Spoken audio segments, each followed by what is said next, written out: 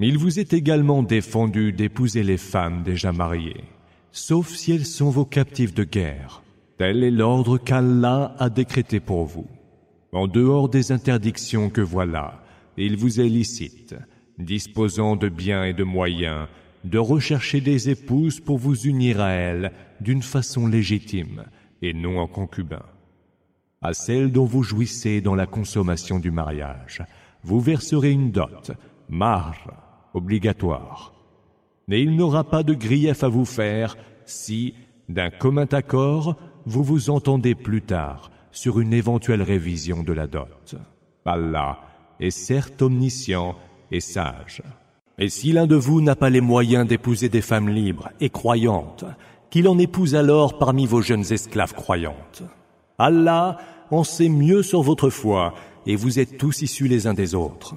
Épousez-les donc avec la permission des leurs et versez-leur leur dot convenable, sachant qu'elles sont chastes et vertueuses, non dépravées ou qui prennent des amants. Une fois mariées, si elles commettent l'adultère, elles subiront la moitié de la peine réservée aux femmes mariées de condition libre.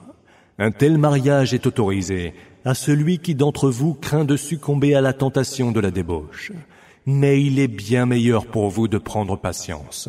Et Allah est absoluteur et tout miséricordieux. Allah veut vous éclairer, vous orienter vers les voies de ceux qui vous ont précédés et veut accepter votre repentir, car Allah est omniscient et sage. Et Allah veut accepter votre repentir, mais ceux qui suivent leur tentation voudraient bien que vous tendiez grandement à vous égarer. Allah veut alléger vos charges, car l'homme a été créé faible. Ô vous qui avez cru, ne vous dépossédez pas de vos biens les uns les autres par des moyens déloyaux. Pratiquez plutôt un commerce licite approuvé mutuellement. Et ne vous tuez pas, car Allah est pour vous tout miséricordieux. Et quiconque le commettra, par abus et iniquité, nous le vouerons au feu, où il se consumera, ce qui est pour Allah chose vraiment aisée. Si vous évitez les péchés majeurs qui vous sont défendus, nous effacerons vos méfaits et nous vous ferons accéder très dignement au paradis. Ne soyez pas envieux de ce par quoi Allah a favorisé certains d'entre vous par rapport aux autres.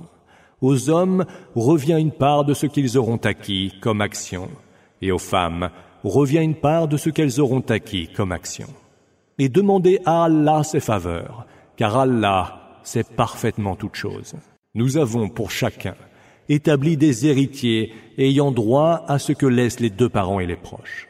Et remettez la part qui leur revient à ceux avec qui vous vous êtes engagés par contrat.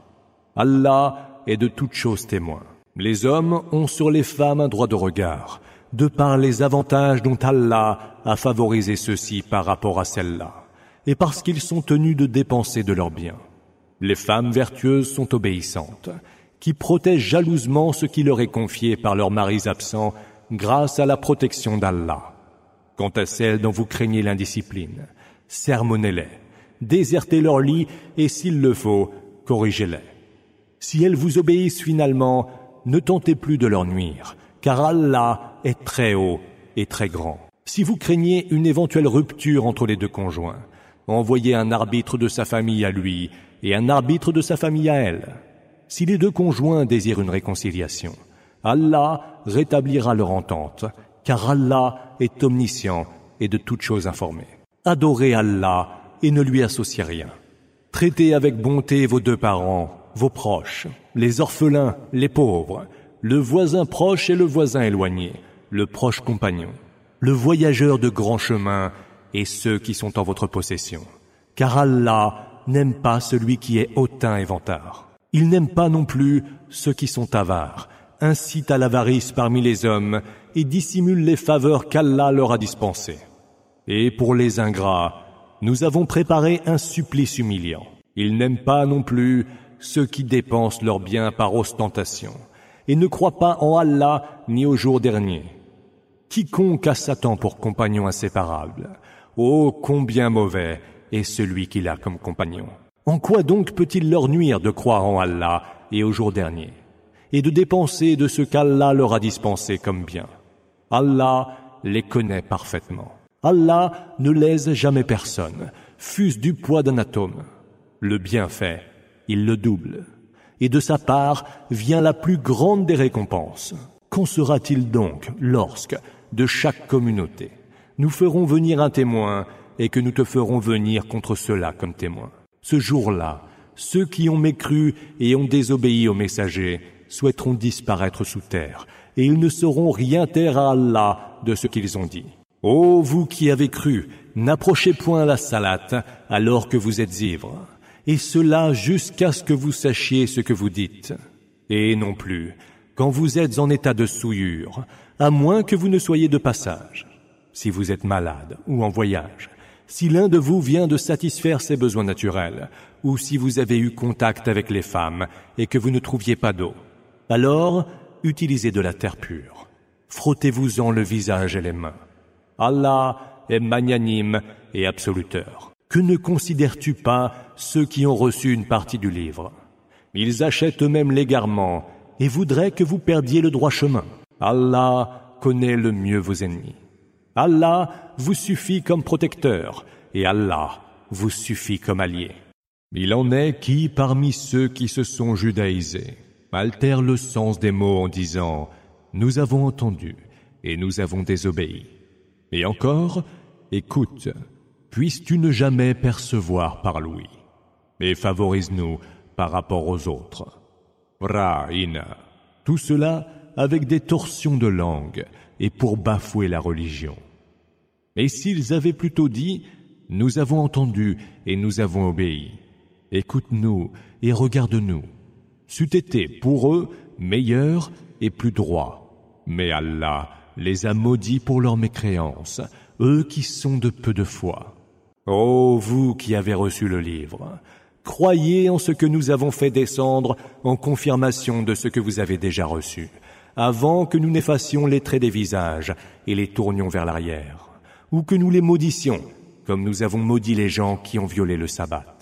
Car l'ordre d'Allah toujours s'accomplit. Allah ne pardonne pas que lui soit associé quoi que ce soit et pardonne tout autre péché à qui il veut. Celui qui attribue à Allah des associés commet le plus grand des péchés. N'as-tu pas considéré ceux qui se proclament purs? Or, c'est Allah qui purifie qui il veut. Et ils ne seront point lésés, serait-ce du poids du petit fil qui recouvre le sillon d'un noyau de dattes. Fatil. Vois comme il façonne le mensonge au sujet d'Allah. Cela seul suffit comme péché flagrant. N'as-tu pas considéré comment ceux qui ont reçu une part du livre croient à la sorcellerie, Égypte, et aux fausses divinités, Tarot, et disent des mécréants, ceux-là sont sur un meilleur chemin que ceux qui ont cru. Ce sont eux qu'Allah a maudit, et celui qu'Allah maudit, jamais tu ne lui trouveras de soutien et d'allié. Aurait-il ne serait-ce qu'une part de la souveraineté, qu'il n'en donnerait rien à personne, fût-ce le point creux sur un noyau de dattes, Napir. Envie-t-il donc les gens pour les faveurs qu'Allah leur a dispensées? Mais nous avons tout aussi bien donné à la famille d'Abraham l'écriture et la sagesse, et leur avons donné un royaume immense. Certains d'entre eux ont cru en lui, Mohammed. D'autres se sont détournés de lui. Il leur suffira de brûler dans la géhenne incandescente. Ceux qui ont mécru en nos versets, nous les ferons brûler dans un feu où leurs peaux seront à chaque fois remplacées par d'autres, afin qu'ils goûtent le supplice. Allah est certes tout-puissant et sage. Et ceux qui ont cru et ont accompli les bonnes œuvres, nous les ferons accéder à des jardins sous lesquels coulent les rivières, où ils séjourneront à jamais. Ils y auront des épouses purifiées, et nous les ferons entrer sous de profonds ombrages. Allah vous ordonne de restituer les dépôts qui vous sont confiés à leurs ayants droit et, quand vous avez à juger entre les gens, de juger équitablement. Allah vous incite à accomplir une bien noble action. Allah est celui qui entend tout et qui voit tout. Ô vous qui avez cru, obéissez à Allah, obéissez aux messagers et à ceux qui d'entre vous détiennent l'autorité. Et si vous tombez en désaccord à propos de quelque chose, vous le confierez à Allah et aux messagers, si vous croyez en Allah et au jour dernier. Voilà qui est bien meilleur et aux conséquences plus heureuses. N'as-tu pas vu ceux qui prétendent avoir cru à ce qui t'a été révélé et à ce qui a été révélé avant toi. Ils veulent se référer au jugement des fausses divinités, Tarot, quand ordre leur fut donné de mécroire en elles. Et Satan veut les mener bien loin dans l'égarement. Quand il leur est dit « Venez donc vers ce qu'Allah a révélé et vers le messager », tu vois les hypocrites se détourner complètement de toi. Mais qu'en sera-t-il donc quand un mal les frappera en contrepartie des actes qu'ils auront commis de leurs propres mains? Ils viendront alors te trouver et jureront par Allah. Nous n'avons désiré rien d'autre que le bien et la bonne entente. Cela, Allah sait ce qu'ils ont au fond de leur cœur. Alors, ne tente pas de les punir, mais sermonne-les et dis-leur discrètement des paroles persuasives. Nous n'avons envoyé aucun messager, sinon pour qu'ils soient obéis avec la permission d'Allah. Et si, s'étant lésés eux-mêmes, ils étaient venus te trouver, pour implorer le pardon d'Allah, et que le messager ait demandé pour eux le pardon, ils auraient trouvé Allah, tout absoluteur, et tout miséricordieux. Certes non, par ton Seigneur, ils ne croiront pas tant qu'ils ne t'auront pas demandé de juger leurs différends, qu'ils n'auront ressenti aucune gêne de ce que tu auras prononcé comme verdict, et qu'ils ne s'y seront pas entièrement soumis. Et si nous leur avions prescrit « Tuez-vous vous-même » ou « Quittez vos demeures », très peu d'entre eux seulement l'auraient fait. Et s'ils avaient exécuté ce à quoi ils étaient incités, c'eût été certainement bien mieux pour eux, et leur foi en eût été plus solide. Nous leur aurions alors accordé nous-mêmes une très grande rétribution, et nous les aurions orientés vers une voie droite. Ceux qui obéissent à Allah et aux messagers seront les compagnons de ce qu'Allah a comblé de ses grâces. Les prophètes, les véridiques, les martyrs et les vertueux. Est-il donc meilleur compagnon que cela? Telle est la faveur d'Allah, et Allah suffit comme sachant tout.